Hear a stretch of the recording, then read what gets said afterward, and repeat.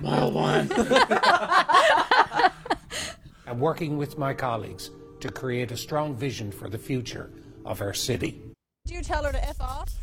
I can't recall now. I mean, I certainly thought it if I didn't. To improve how the city gets the sidewalk snow clearing job done. It would be in the best interest of the city if he got the shit knocked out of him.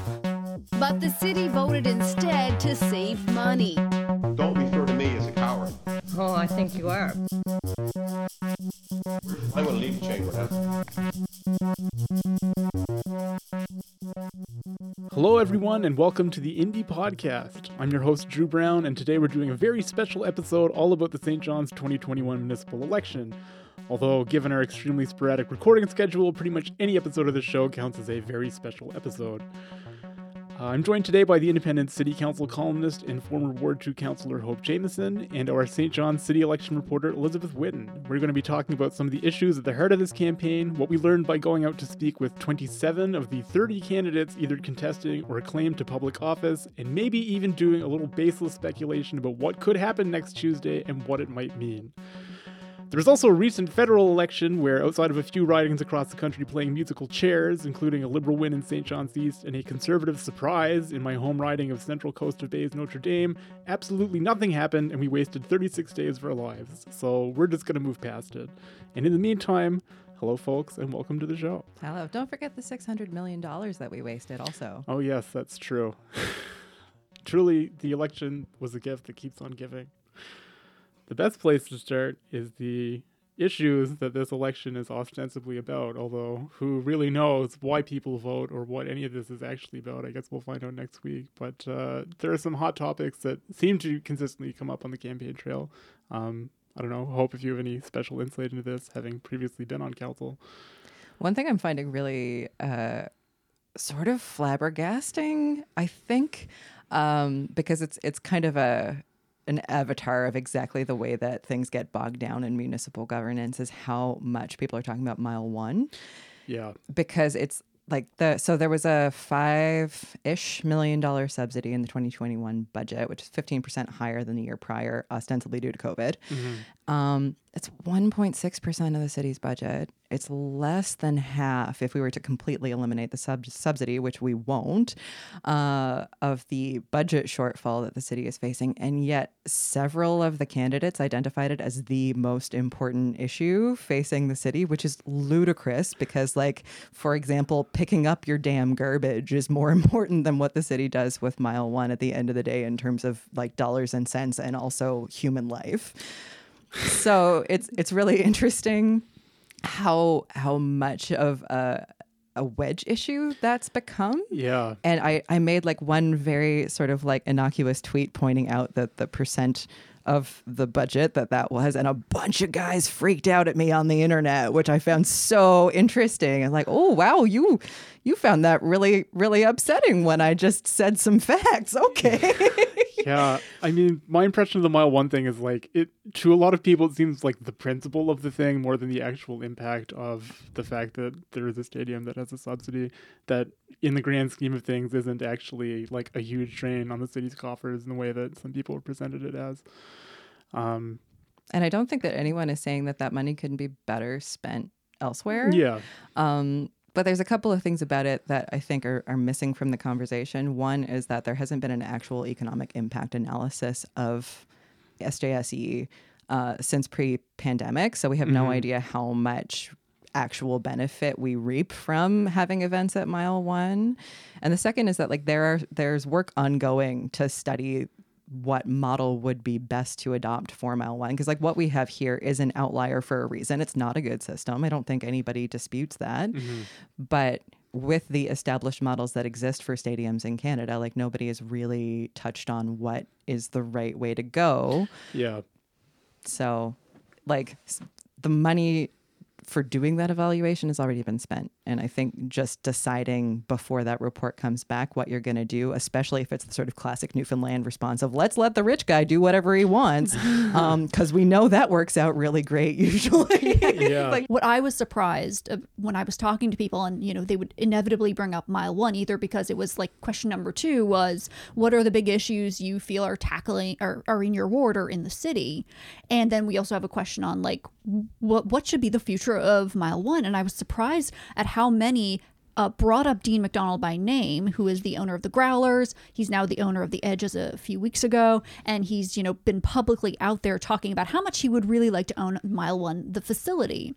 And so I was kind of surprised that a lot of these candidates had said like, they'd already reached out to Dean McDonald to get his perspective. So I guess, as Hope said, let the rich guy do what he wants with it potentially is kind of like a bit of eyebrow raising for me because, yeah, as a candidate, you're interested in, getting every perspective. And I guess if Dean McDonald wants to buy this facility, maybe you should see what he wants to do with it. But it kind of so early in the game of your political career to kind of already be making your alliance is kind of made me stop and pause for a second, at least in my head during in the that Q&A. vein, what I'm really interested in is looking at the campaign disclosures and the financial statements after the fact. And it's unfortunate that a lot of campaigns are choosing not to disclose until after the fact. You can proactively disclose during the campaign. I did. Lots of people do, but many people also don't. You're not required to until 30 days after the election. So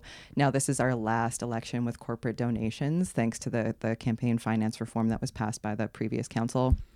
So it'll be interesting to see how that plays out and how certain business people have gambled on candidates. Yeah. So I'm looking forward to checking that out. I'm definitely interested in cross-referencing all the candidates who talked about, oh yeah, I had a chat with Dean and it went really well, and I think, we should really hear this guy out, and whether or not that's where the money wound up. Not saying there is necessarily any correlation there, but I would be curious to check.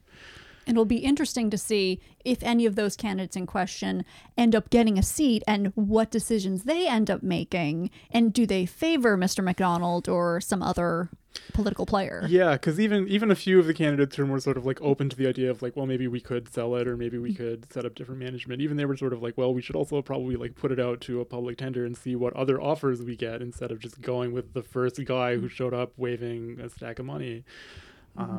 But, that also is kind of like par for the course for how things tend to work in this province. The magisterial canopy deal that has now just fallen through might be another good example of the first guy that shows up, gets in on the ground floor, and then bails immediately. And we're left with a big empty weed factory. And that's the thing is like if we sell the facility, if we as a city sell the facility, we lose control about what happens to it. So in a couple of years when the business model doesn't work, which there is an established case for the business model not working, you could easily say, cool, I'm going to knock it down and build an office tower or whatever else I feel like, you know? So I think that has to factor into the decision making is like, do we want to retain control of this asset or are we okay saying like, sure, by whatever happens, that's fine. But it does feel like so many candidates kind of would say like, I don't know enough, but maybe we do need to really get rid of it, or maybe it needs to be reevaluated. But a lot of them thought like, if we can just get rid of this weight around our necks, we will be in the fiscal clear. And False. It's like, yeah, It's demonstrably untrue. it's such a small fraction of the money we have. And this is the thing about like reading all of the candidates' interviews, and it's really apparent that some of them have done absolutely no research about what the role of council is and what is within council's authority and what isn't and what is going. Like the city's budget is a public document. You can find it with a very simple Google search. There's no reason to say, well, I don't really know what goes on. You can very easily find exactly what goes on. So I don't accept that answer from people, and I expect people to respect voters enough to know what they're asking to be able to do before they ask for people's support in doing it. Yeah, there are a few sort of cop-out answers of the, I don't really know what goes on, or like I don't really know what's in the budget, and I can't really know unless you elect me to council. So you should send me into council so I can see what happens and make decisions with your money. It's a bit of a On the flip side, I noticed Councillor Hickman said, "I know more than most people," which also feels like a bit of an admission to not being very transparent, and that is sort of an interesting answer as well. Yeah, there were so many revealing moments across all these, like the 99,000 words of candidate responses that we wound up with. Isn't that the length of a novel? Yes, that was roughly. Yeah, I think like 25,000 is like the length of a novella. So this was like the Moby Dick of municipal questionnaires. Like that at-large interview was like, when I sat down to start, it was like 46,000 words. It was brutal. The white whale. Yeah, there are a few of those in this election. I'm so sorry you had to edit that. No, it's okay. It was good. It was really fun. I now feel like I'm a pro at like writing like dialogue just from like reading so many different answers. Everybody has these like fascinating verbal tics. Jamie Korab was a delight to read. That's the only comment I'm going to have about that interview, but it was delightful to read. It's real fun. Are you gonna say why? Oh, I mean, it was just such like a really like distinctive like speaking style. Like you could hear this kind of like, I don't know, it was like Jamie is extremely charismatic. Yes. And you can read that from his interview. That was I was charmed reading that interview. Yeah. What is interesting about that interview also is how different it is from his voting record. Yeah, that was the other thing that I kind of noticed. Like I didn't necessarily realize like Jamie Korab was like a great champion of like public transit. Yeah, public transit or fighting climate change or any of the other things that he talked very wonderfully about. But just like the exchange we asked him about the budget, and he's like, well, people have to make priorities. Like we might have to raise taxes. And I'm not saying we're going to raise taxes, but we might have to raise some taxes. I'm not saying I'm going to do that, but we might have to do it. But I'm not saying I'm going to do that though. But some people might say that. But like, but a lot of the candidates were also like, these things are important, except we can't raise taxes. Yeah. So what I really mean is that I'm not going to do anything about any of these important issues. Yeah, there was. Yeah, the budget question was an interesting one because you could see who'd thought about it, and obviously there was some sort of very hard like, no, we're not going to raise taxes, it's my last priority. But then you'd also see people who clearly wanted to do more or less ambitious things with the city, but then when pressed about like, how are we going to pay for it though, just kind of demurred to, we'll find some efficiencies, or I need to go look at the documents to know what's in the budget, and then I'll tell you what we're going to do with the budget. Or, maybe we can write letters to the provincial government politely asking them to change the tax legislation, and then we'll fix the budget problem. Yeah. And like I said this to Elizabeth when we were first talking about the municipal coverage, it's like, if people say we're going to find efficiencies, this next question is what efficiencies? Because like the city's had program review for 5 years now. There's no more fat to cut, guys. Like unless you severely impact service levels. And in the last budget, they did impact service levels a little bit. In 2019, when I was on council, we did an engagement process prior to that budget, because you can't have a budget that has a severe shortfall without meaningful public engagement. That's not right. And we basically said like, hey, everybody, we've got a budget shortfall. We can raise taxes or cut services. What would you like? And everybody was like, I don't like either of those things. Please don't do that. Which is the problem with public engagement. It's very difficult to get a clear answer when your parameters are a little bit murky. So, and what happened there was a sort of half and half solution. That is one thing that is on the table always, is like a combination of both. But not a whole lot of people said that, which I found really interesting. It was sort of like efficiencies, or maybe we'll raise taxes a little bit. But nobody said like there is a middle road, which seems like such an obvious answer to me. And yet it didn't show up that much.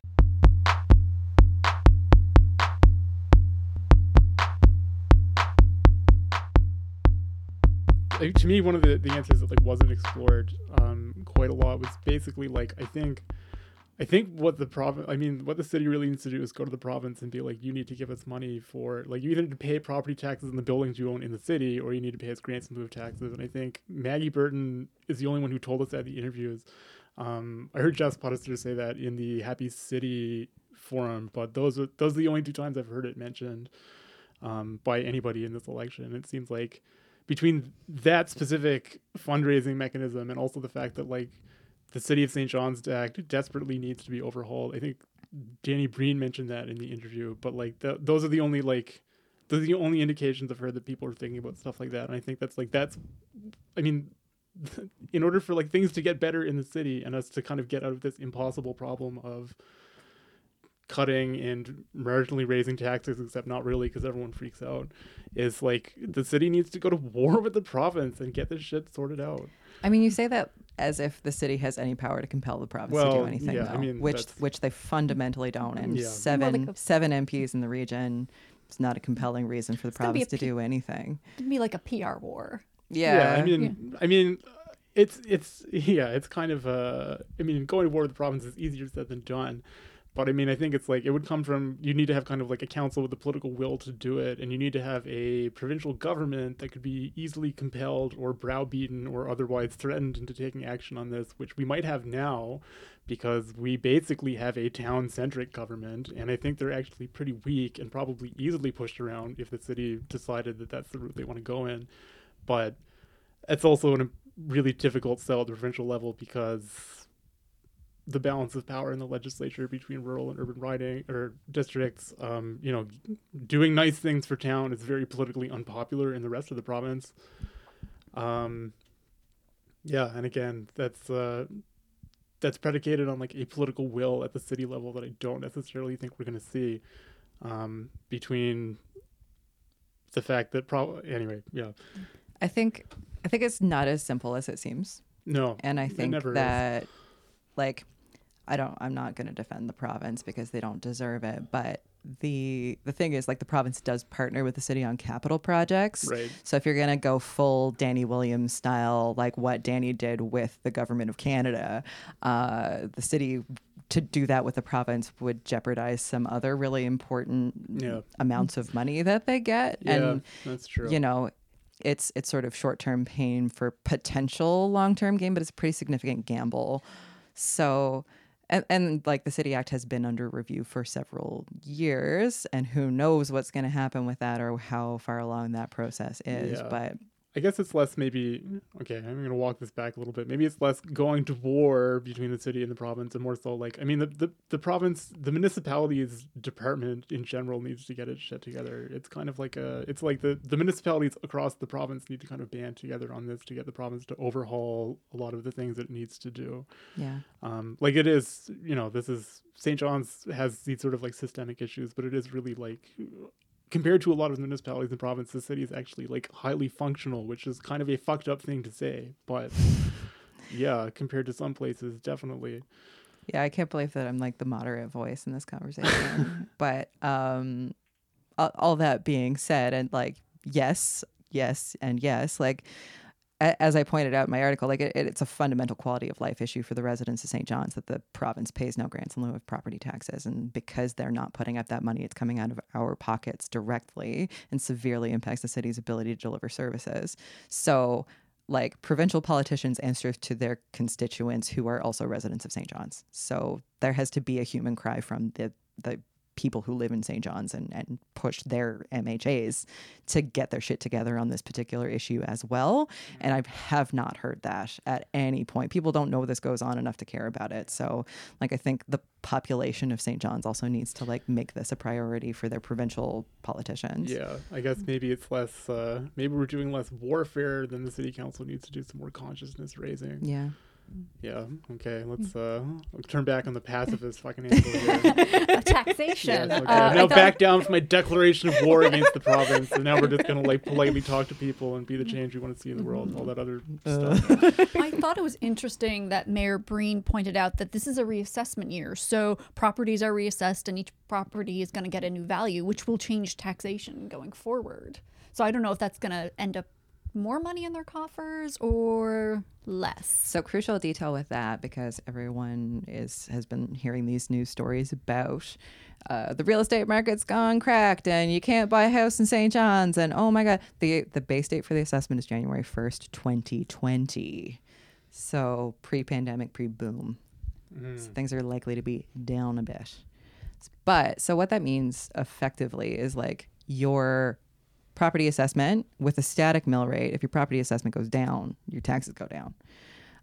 So what appears to be holding taxation, because we talk about the mill rate as opposed to the average tax bill here, which is really interesting and different from other places in Canada. So like, if council puts up the mill rate to make up the shortfall, people are going to say they raise taxes, even though functionally for most people, the amount of money coming out of their bank account will be the same.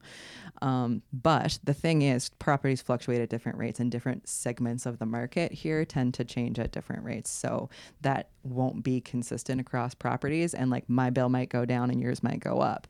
So it's a communications issue fundamentally, I think. And because a lot of people pay their taxes through their mortgage, most people who have a mortgage don't touch their property taxes directly. So that raw number that gets talked about in the city budget often is a source of outrage or placation.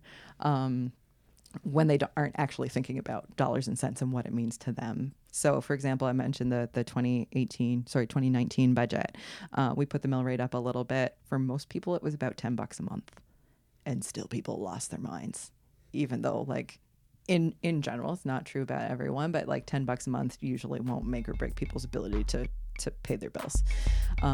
So yeah, I think the conversation here is framed in a way that is unusual and detrimental to actually responding to changes in the market.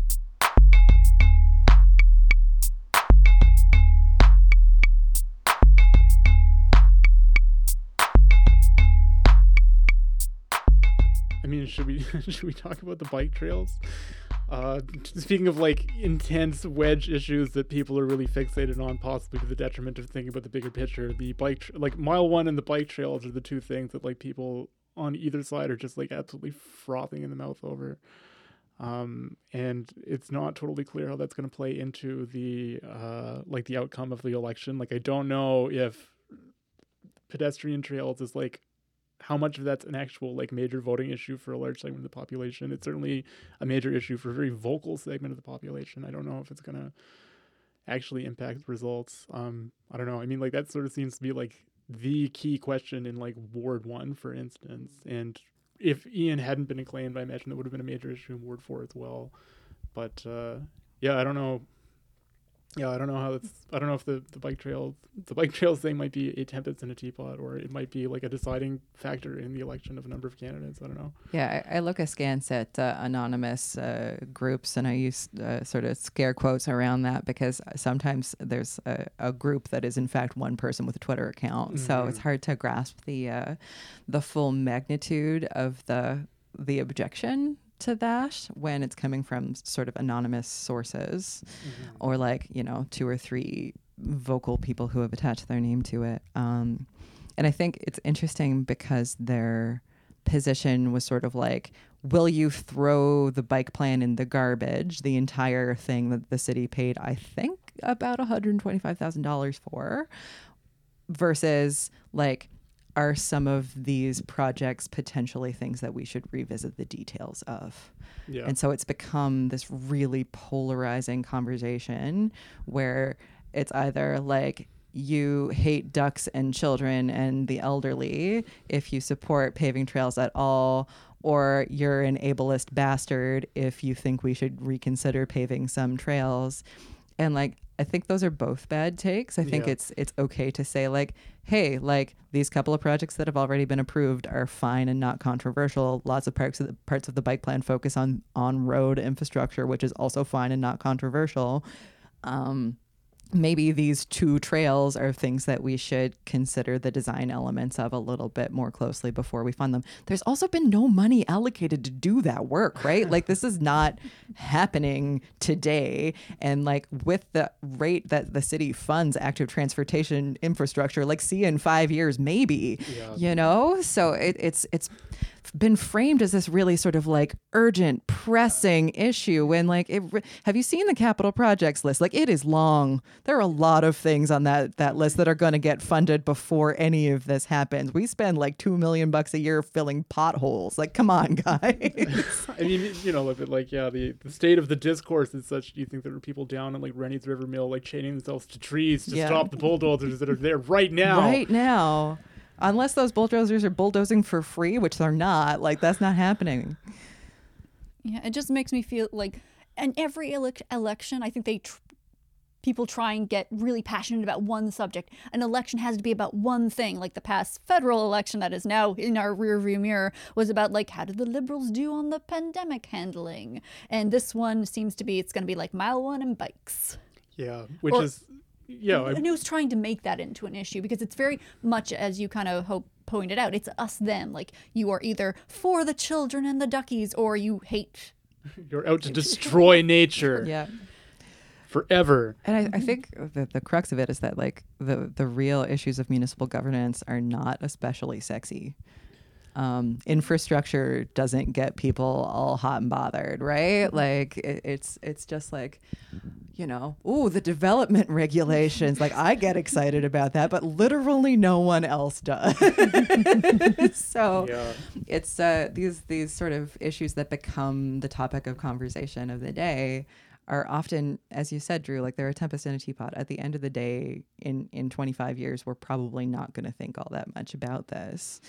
So I think taking that sort of like long view on issues is like, do you want people who are going to vote your way on this specific issue, or do you want people who are going to think holistically at a policy level about what goes on in your city? Yeah. And I mean, I think the more I think about it, I think like that's really the question of this municipal election is kind of like, what kind of council do you want to like, I mean, it's kind of the question of every election, but it's kind of like, I do feel like we're sort of at this like inflection point where this is kind of like a critical moment in the development of the city between, you know, like the COVID emergency that we're sort of like still in / emerging from, like the coming climate emergency, the general state of the province in general, and all of the sort of like major changes that are going to be coming down the pipe over the next 5, 10, 15 years.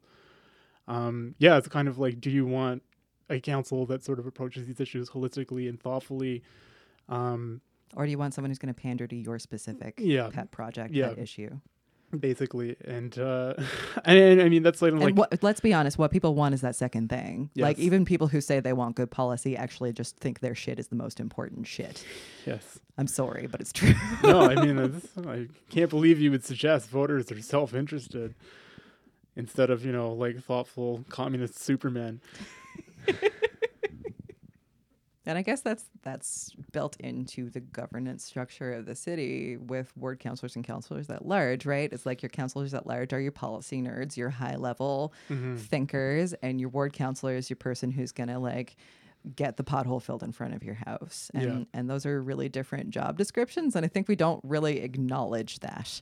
And people don't necessarily have a good grasp on these things. And so like, yeah, it's important to recognize the difference between those two roles and how different people can be suited to those two roles.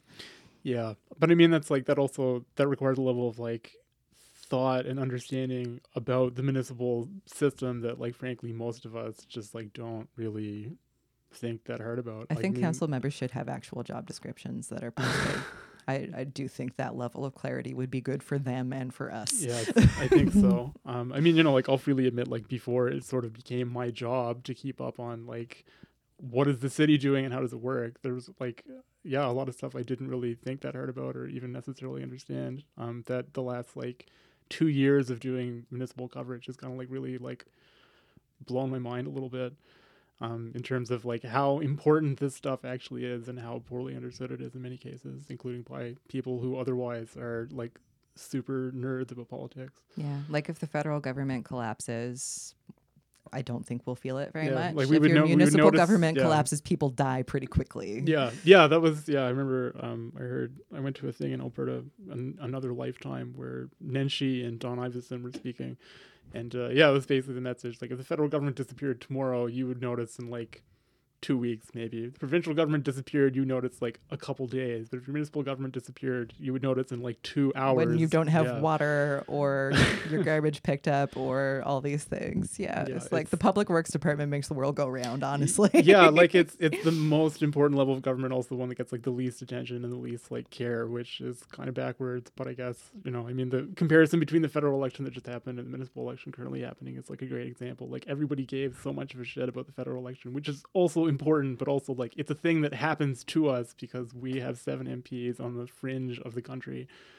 If we lived in Quebec, it would be a different matter. Yeah. Yeah. Oh, We'll Quebec. talk about that at a different That's a whole other podcast.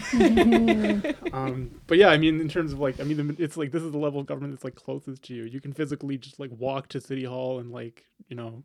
Well, and when you call your counselor, you talk to your counselor. Like they don't even have assistants. Yeah. Like nobody answers the phone but your counselor. So, you know, which is actually awful, let me say. But it is a really sort of intimate interface with government that you don't have at any other level. Mm-hmm. It's true. That's probably why all the Renaissance Italian Republican theorists said it was like best to not have a government bigger than a city. Although maybe it's a little bit hard to do in the 21st century. Are you suggesting St. John's go back to being some sort of city-state? Well, like they still do in we like go to war Germany? with the province. Yes. Well, I mean, like we're kind of de facto a city-state at this point. Have you seen those maps on Reddit? And it's like capital city is only habitable settlement, and Newfoundland is one of them. Yeah. I mean, in an ideal world, we would have moved the capital to Corner Brook, but you know, one of Joey Smallwood's many policy failures. Or maybe like turn Buckins into a kind of like Brasilia type deal where like that's where all the central administration I'm is. for it. Yeah, let's do it. Yeah, no, we should all just move everything into the middle of the woods. I've been saying this my whole life. Finally, Grand Falls can become the new Jerusalem it was always meant to be. If we did relocate to the other side of the province and Corner Brook became our capital, I mean, they get better weather. It's true. Yeah, no, They get more sun. There's literally no downside to having Corner Brook be the capital of this province, except everything is already fucking here. Hooray for the sunk cost. Anyway, you guys go on. I'm going to die here. It's fine. I like my edge of the world. It's all good. Yes, that was a rousing defense of St. John's. I mean, if the French were going to invade, at least we'd have Signal Hill. And there's a cannon up there, I'm sure. That still works. No one expects the overland invasion. Anyway, this got weird. Yeah. Very different type of podcast. Totally degenerated. More militaristic than I thought I was signing on for. It really set the tone with this going to war with the province thing. I should have thought this through. We still have the Church Lads Brigade. We'll be fine. Yes, that's true. The only surviving paramilitary organization from the turn of the century. Well, you can never have too many of those. Okay, but can we okay, so speaking of the military, can we circle back to like why municipal governments actually matters and why the people that we elect actually matter? Because like, so Definitely. for example, like states of emergency, which like I have several gray hairs that weren't there before. Holy shit. Like who is making the decisions on your behalf in a situation like that does actually it's a matter of life and death. And so like that sort of question of do you have someone who's gonna like think that your shit is the most important shit, or do you have someone who makes decisions for the greater good does actually matter a great deal. And I think that's kind of evident in the answers to questions like who was willing to say something that was obviously not the right answer to the question, but was the true answer or the like actually functional, workable solution answer, even though it isn't necessarily what people want to hear. Yeah. So like Mile One, for example, really easy to say like, we'll sell it because that's what people want to hear. Yeah. People want to say, let's get this off our books.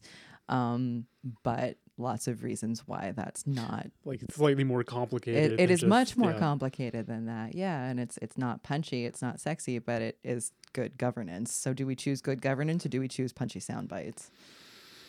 The age-old question. I mean, I'm mostly going to vote for good government, I think. I'm only going to partly vote out of spite this time. But, you know, it's important to balance those two interests.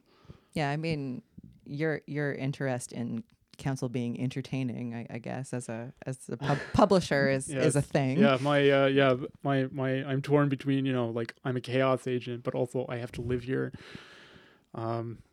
It's tough, you know. It keeps me awake. I feel at like night. Ophelia Ravencroft balances those two. Yeah, no, really well. I'm, you know, like I'm wary to issue any more endorsements, but yeah, I would love to see some more goth representation on council. Yeah, It's exactly. important to see yourself represented in systems of government. Yeah, the goth ethnomusicologist is the sensible choice I- compared to the others, right? Wonder what that will be like on council.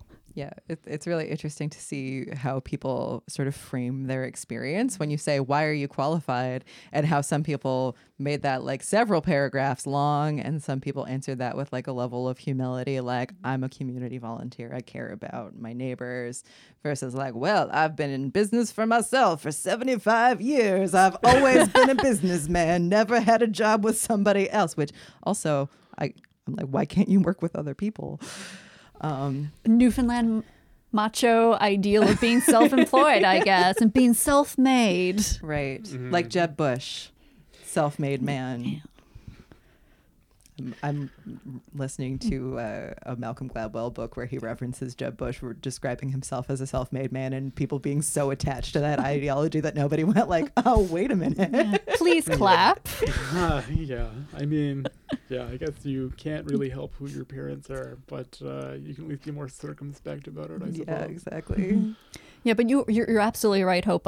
Some of them, it was a very short question, and you can easily sum up who you are and, your qualifications. And some of them just went on and said a lot of, like, I'm involved in the community. And then they wouldn't really Citation needed. Yeah. Yeah.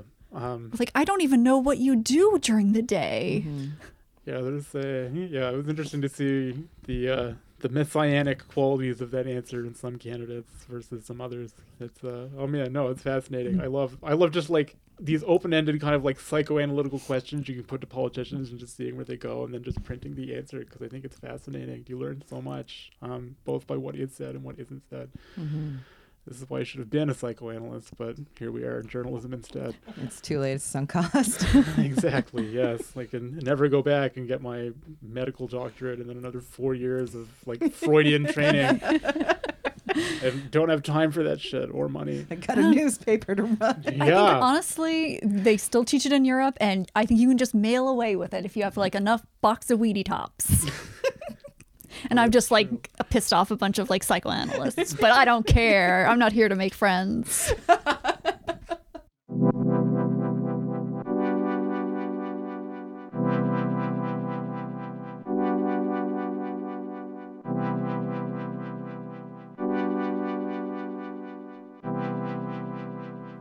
Well, before we wrap this up, it might be good to do some reckless and totally baseless speculation about what might happen in the election next week. What this election is going to be about, ultimately, this kind of progressive wave, or like a neutral sort of status quo holding the line, or maybe some reactionary backlash, although we don't have too many of those candidates in this election, really. It's a non-zero number, though. Yes, that's true. There's definitely a presence for sure. Well, we know we're getting at least 4 new faces on council. Dan Stapleton, Ward 1's not running again. Neither is Sean Skinner in Ward 2. And Wally Collins announced the end of his long career in Ward 5. Mm-hmm. And we have 1 at-large seat up for grabs. Yeah, so there will be significant, like, regardless of what happens, there will be significant turnover and a number of new faces on council. Mm. So I guess the question becomes, in races where there is like an incumbent and a bunch of new challengers, like, do voters want to necessarily like fill the council with more or less quote unquote inexperienced councilors versus people, the sort of like steady hand at the wheel type deal, given the various problems facing the city? Yeah, it's still hard to tell where the electorate is on that question. I guess that's what the election is for figuring out. Yeah, the zombie candidates are fascinating to me. Like people who lost in 2017 who are running again in hopes, I guess, that people didn't really like having a nominally minority progressive council. Like if people found that offensive, they can just reelect the same old dudes that they elected for the like 12 years prior. I wonder what will happen. Can you name names? Am I allowed to? Is that going to get us sued? Well, like Pudister, Art Pudister, important to specify. Yikes. And Ron Ellsworth, both were out in the 2017 election, both having run and come in. I think they were numbers 5 and 6 in the at-large pool. Which is not a terrible showing. Yeah, so like a credible threat, I think, depending on how the referendum on this council's work goes. And it's interesting to me that so many of the ward seats are changing over. Like there's only one incumbent running in a contested race in the wards, and honestly, it's because being a ward counselor is a real pickle of a job. Like they pretend that it's a part-time job and you work 60 hours a week and everybody yells at you all the time and nobody ever is satisfied. So, I'm really marketing it well for all those people who want to get into municipal politics, but like that is the reality of the position. So I'm not surprised to see so many of those seats change over, but it will be interesting to see how that goes down. And like Ward 1, for example, such an interesting race because like there's two progressive candidates. I guess they seem to be branding themselves as progressive, and then somebody who's like sort of touting her experience on the school council and this sort of like really like deep sort of soccer mom community experience. Pickleball in this case. Pickleball. Sorry, wrong sport. It's a real sport. I had to look it up. But like Ward 1, demographically speaking, not necessarily your ward most concerned with progressive issues. Yeah. And so like people in Ward 1 in the citizen satisfaction survey were like, please maintain my roads and don't raise my taxes. So it's interesting that the things that those candidates are talking about seem somewhat different from what the residents have identified as priorities. Yeah, it is the wealthiest ward, I think, and the most homeowners. Second, so the Goulds, Ward 5, which is more than just the Goulds, but people often talk about it like it's just the Goulds. Ward 5 and Ward 1 have similar high levels of home ownership, high levels of income relative to the rest of the city, and they have the difference is age. So Ward 1 is older. Vast majority, like in Ward 5, most of the houses have children, which is really rare for wards in the city. So highest level of households with children happening in Ward 5. So interesting differences there. But yeah, I think Ward 1 is the oldest and the second most wealthy. Interesting. Yeah, and because like Ward 4, I think is like the youngest poorest. Yeah, youngest poorest. Yeah. I think Ward 2 is like just kind of after that, maybe. Although Ward 2 is like a really weird ward. 2, 3, and 4 actually kind of neck and neck for being poorest. Hooray! Right. And the interesting thing about Ward 4 is that Ward 4 has like a significant proportion of people who have lived in St. John's for less than 5 years. Right. Yeah. So a lot of students and things like this, right? And then I can't remember exactly. I did spend a lot of time with the Citizen Satisfaction Survey kind of recently. And yeah, they're all in the sort of like a third or better in the lowest income bracket identified in the survey. Although it was a $50,000 and less bracket. So there's a lot of variation in like that, right? Like you could make $10,000 a year, you could make 50. So it's hard to say like what the prevalence of extreme low income is. Yeah, that would be a good tact for like future surveys of this nature to kind of more get more granular data, please. Yes, let me nerd out more. Give me that data. Data is the most valuable raw material on the face of the planet right now, but especially for good municipal governance decisions, it helps to know exactly what you're dealing with rather than just sort of like big generalities. But it's none of my business. Yeah, I mean, it would have been probably a handy thing for candidates to reference when building their platforms. I don't know how many people actually did that. I don't think anyone is as much of a nerd as me. And I think because I've lived and breathed this stuff for so long, I'm like, oh, well, you can just Google it. But like how many people actually know that we did a citizen satisfaction survey and that it has those things identified? Honestly, probably not that many. So yeah, I knew about it when it first appeared, and then I totally forgot about it until I started getting the copy from you that was like in the citizen satisfaction. I was like, right, that's a document I can go read. I should definitely check this out. Well, and for what it's worth, like citizen satisfaction did increase overall from 2018 to 2020. So if you want to know about how people feel about their council, there was an increase in their assessment that they were doing a good job. Whether that's going to play out in votes is an interesting question. Yeah, like whether that's going to play out in sort of like, should we keep council more or less the same composition it had going into this, or should we like, increase? I mean, there's going to be a lot of changeover anyway, but like, should we do a full changeover or, keep what we have and just add the new things that we're inevitably getting? I haven't heard more than a fringe level of throw the bums out, clean house. Yeah, I haven't really heard that either. I honestly like, in terms of like baseless speculation, I do sort of I kind of expect all the incumbents who are reoffering to get back in. I would be kind of shocked if that didn't happen, but I'm open to being shocked about municipal politics. I put money on Ward 3. Yes. And that happening. Yeah. Jamie Korab. I think Jamie Korab will get reelected. I've definitely heard in my own circles people kind of talking about strategic voting almost. Like, okay, maybe I'm not crazy about the incumbents, the people trying to get their seats back, but I don't want a whole bunch of new people who will have to learn on the job. So I think some people are actually possibly going to think, okay, I'll vote for 2 new people and then a few steady hands on the wheel. I think that's overly generous to how much work it is to learn how municipal governance works. Like there are 1,000 staff at the city, actually, that many, who know how the stuff works and will tell counselors if they need to know. So like it really isn't like, I remember being really frustrated by how much people were saying the words learning curve to me after I got elected. I'm like, actually, I'm a smart person and I can read these things when you give them to me. It's cool. Don't worry. And it was fine. As long as you elect people who are going to actually do their homework. I don't see that as a concern, but people seem to be making it a deal. Yeah, they think like, oh no, you're putting in a bunch of new people right out of college and they're not going to know how to do their job or learn enough quickly enough because they get sworn in October, they're going to have to deal with the budget in December, and it's like it's going to be chaos and things will be on fire and it's going to collapse. But like the gift that this council has given to the next council is they started engagement about the budget before the end of their term, which the council prior did not do for us. Thanks, guys. So like there will be information about what the residents of St. John's want from their budget that the councillors will be able to access. Yeah. So like, it's not like they're starting with nothing.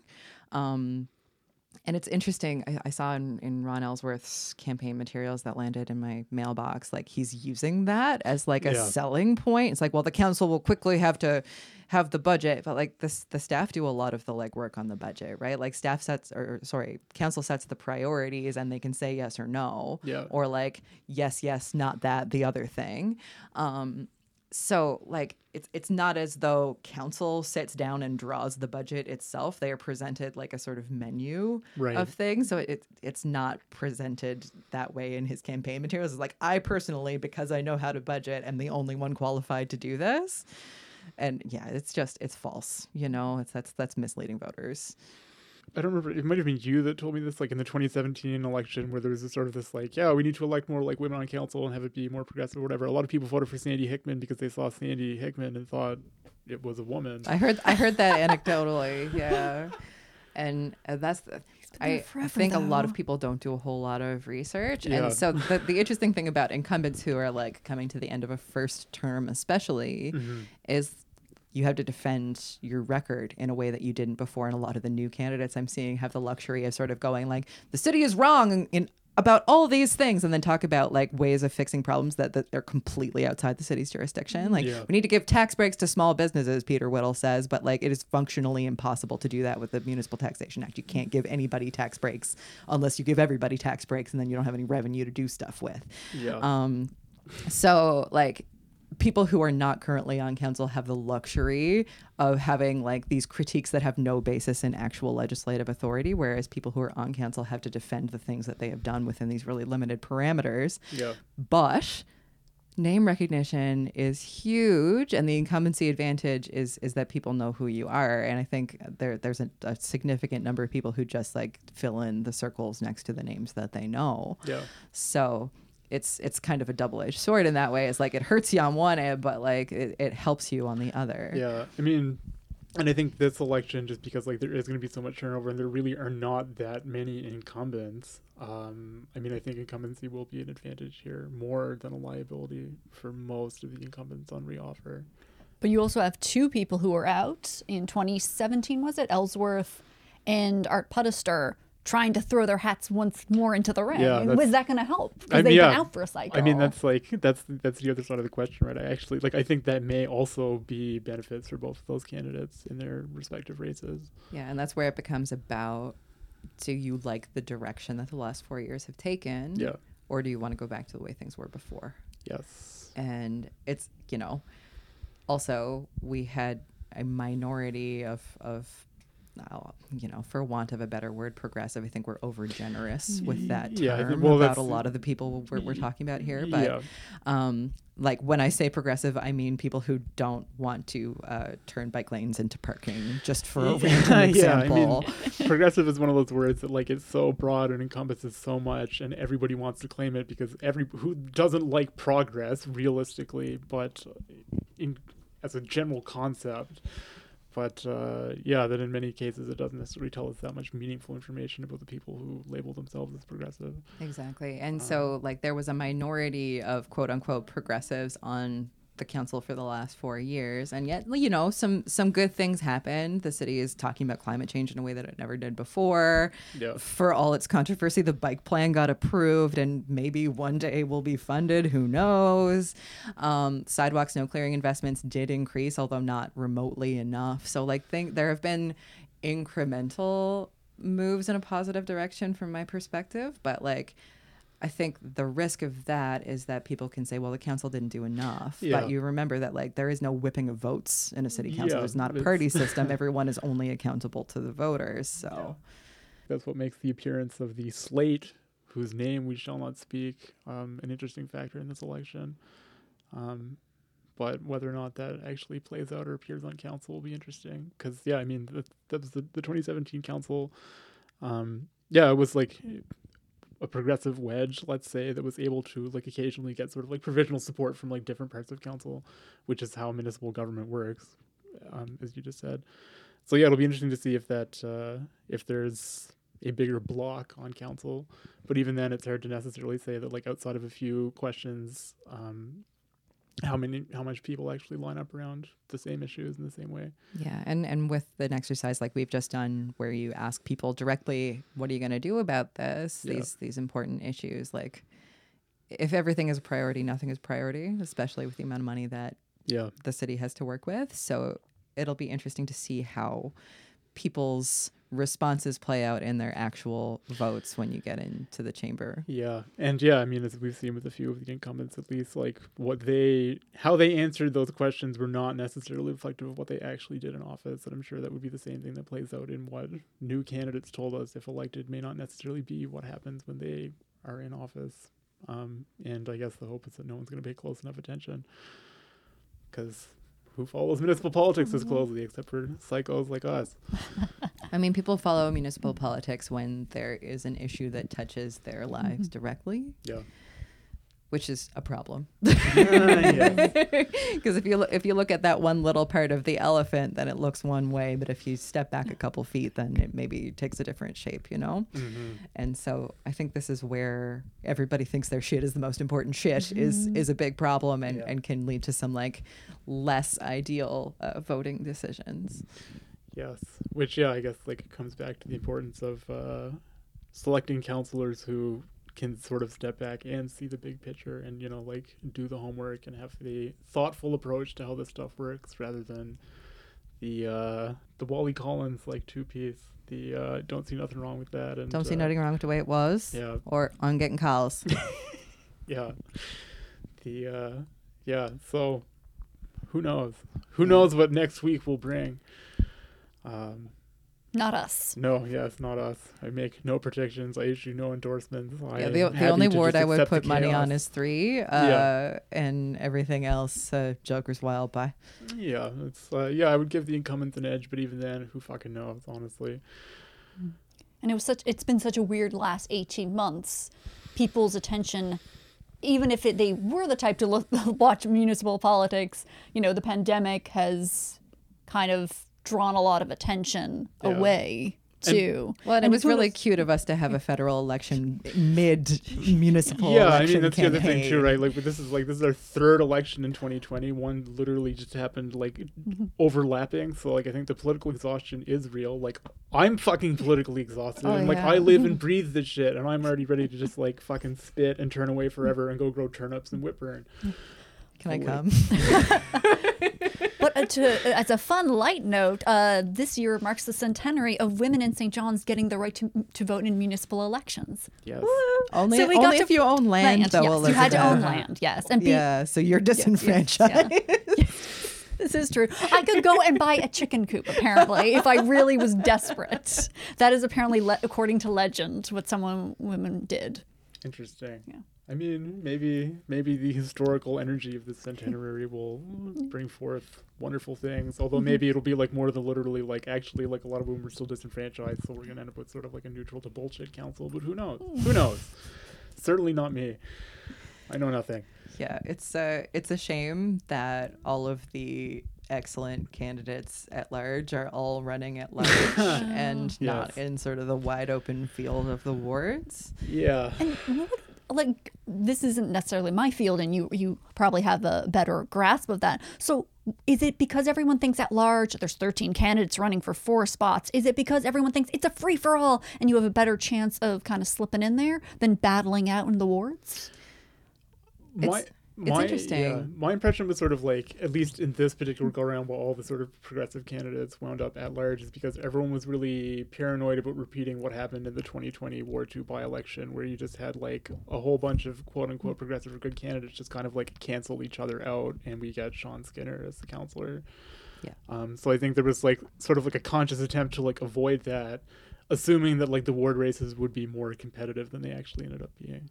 Yeah. I think, anyway, that's my read on the situation. And I think both of those things are the result of a lack of coordination, which is a surmountable obstacle if people decide to. Yeah, there is admittedly, for all the sort of like talk and discussion of the kind of, you know, the sort of like a quote unquote progressive slate, I don't actually know how much coordination and cooperation is necessary. Oh, I don't think there was any. No, I don't think so. everybody decided independently that they were going to do that at different stages of the game. And I think it's also partly because people want to focus on particular issues. You see certain at-large campaigns are focusing on, for example, accessibility, or like, you know, various things. And I think people don't want to get bogged down in ward issues and be accountable to a particular constituency. They rather want to focus on like a particular issue or department.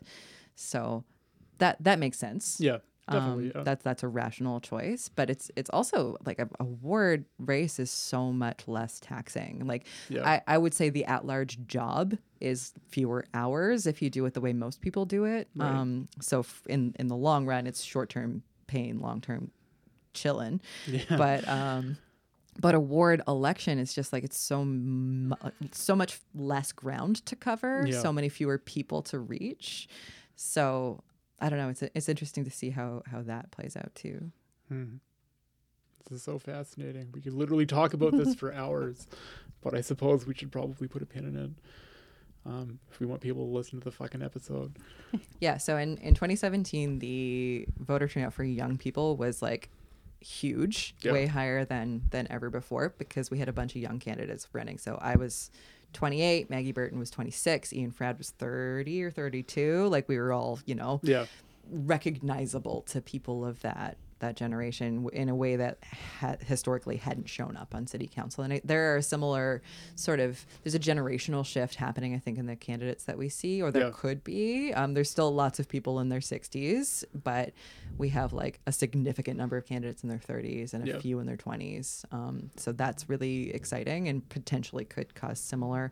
I don't think we'll see that huge turnout again, but hopefully too, those people have made a habit of voting, and so you know, I mean, 56% turnout last time. Hopefully, we'll inch a little higher this time. But the pandemic is a layer, and election fatigue is a factor as well. You know, so the date of the election this year is also interesting because there's a 30-day residency requirement, which if you're here and you get here for school a couple of weeks before MUN starts, because people are at MUN in person this semester, like it's kind of touch and go. Like a few days makes a big difference about whether or not you can vote, but the election being relatively late in September compared to some other years might make it possible for some new MUN students to vote if they clue into the fact that this is a thing that's going on. And I think having the federal and municipal elections happening concurrently is maybe a barrier to that, because there's signs. I don't know. But it'll be interesting to see how those numbers play out after the fact. Definitely.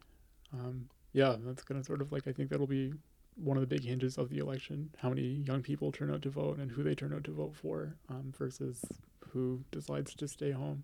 I think there's significantly less of that sort of concern about experience Yeah. that Elizabeth noted with voters of a certain sort of younger demographic. Yeah. So I mean, yeah, so I guess like it depends if we have sort of like the older cohort that turns out in larger numbers, maybe the experience question is a much bigger deal. Whereas if it is mainly like people between the ages of like 18 and 30, it's probably a bit less because like, fuck it, give everybody a crack. Who cares? They seem sensible. Let's go.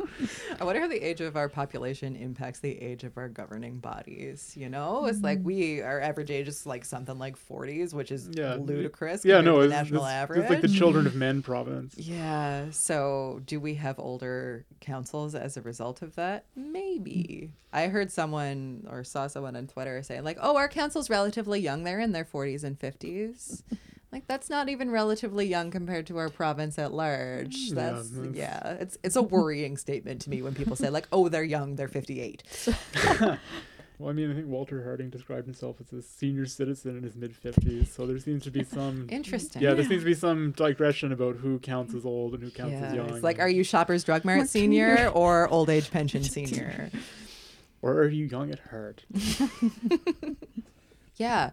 So this is, kind of post the mail-in date. So the 23rd was the last day to get ballots in the mail by like 5 o'clock, I think. So, yeah. But you can still vote at City Hall during business hours. You can go and either show your ID and your proof of address or just swear an oath that you are who you say you are and you live where you say you live, and get your ballot and mail it, and put it in the box at City Hall. There's a big green bin out front, or you can go to a satellite drop-off location, which is they're all listed online for each ward. There are 2 in each ward except Ward 5, which has 3, which makes sense because Ward 5 is huge. Humongous.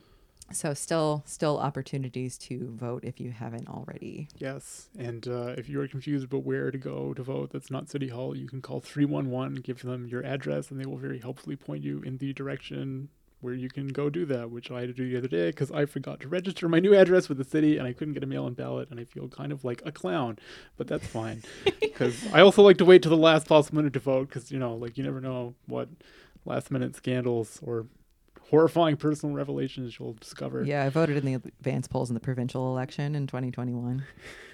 Felt like a fool. It happens to the best of us. Little known fact too, like most candidates' offices or volunteer groups will be doing get out the vote efforts, and they can't tell you who to vote for. So if you need a ride to the polls, call literally any candidate, regardless of whether you support them, and tell them you need a ride to the polls, and they'll make it happen. If you really want to be an asshole, call the campaign you don't support and have them bring you to the poll and then go vote for somebody else. Don't do that. Don't do that. That's not nice. That's really mean. Don't do it. You can't see me winking through the microphone, but I told you I was a chaos agent. So man, all's fair in love, war, and municipal politics. Amen.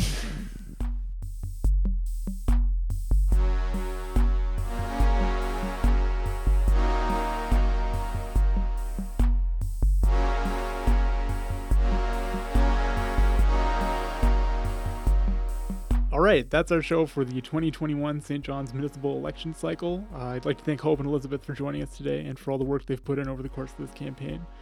I'd also like to commend the many friends and supporters of The Independent for making all this possible. We just wrapped up a fundraising campaign where you helped us sign up more than 35 new monthly donors and raise well over $11,000. Your generous support means that we're able to pay for all our election coverage, keep the organization growing, and ensure that we remain ad-free and never paywalled. You can check out our work and donate anytime at theindependent.ca. I sincerely cannot thank you enough for the support. We're all in this together, and that is truly beautiful. Speaking of work, there is still more municipal election coverage to come. Elizabeth is working on a story about the calls for more policing services that a number of candidates in St. John's have raised over the course of this campaign. Jill Pearson is in Mount Pearl interviewing the candidates vying for office out there, and Layla Bodwin and I will be hosting a candidates forum for the mayoral race in Conception Bay South to be live streamed on the Independent's Facebook page on Thursday, September the 23rd. Stay tuned, it's all going to be great. Last but not least, I'd like to thank all the candidates for putting their names forward and giving us something to cover. Regardless of what happens next week, you're all winners to me. Just kidding, there can actually only be 8 winners. Democracy is a cruel and ruthless mistress, and we wouldn't have it any other way. See you next time here in the Indie Podcast, and once more in 2025 when St. John's does this all over again. Where's the lie, though?